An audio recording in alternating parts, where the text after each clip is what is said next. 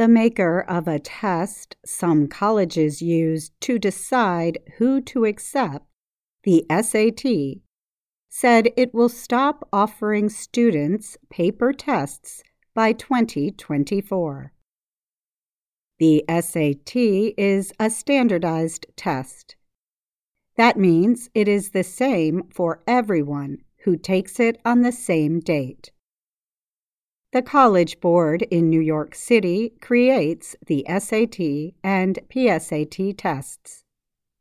Most American students take these tests before applying to college.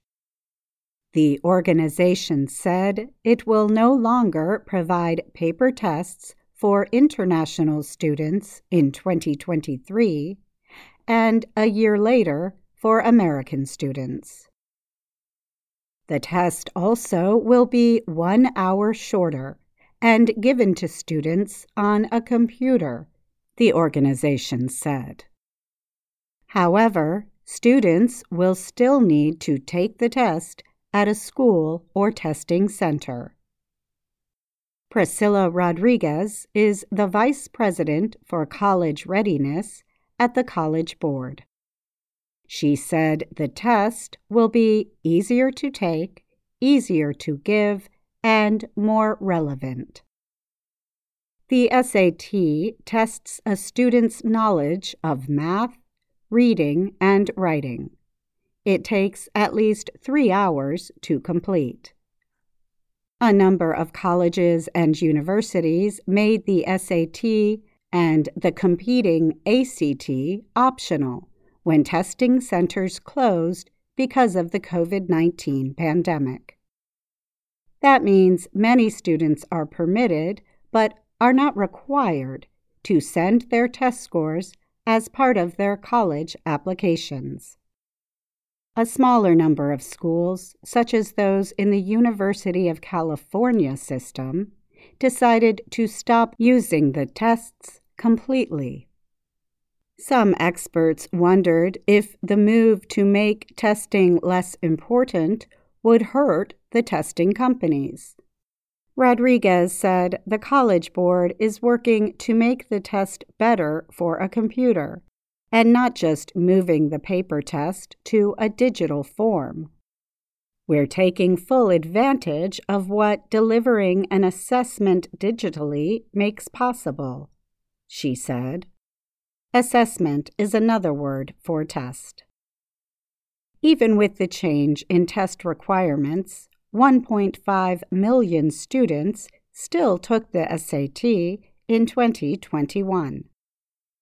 That number, however, is down from 2.2 million in 2020. One organization that opposes standardized tests is Fairtest. It follows how many universities do not require test scores for students currently applying to college. It said about 80% of colleges and universities are now not requiring standardized tests. Some students still take the tests, even if they do not send in their scores. That is because organizations that give out financial aid, known as scholarships, sometimes choose students based on test scores. A public opinion study by the College Board showed that students want the SAT to continue so they can put their scores on their college applications.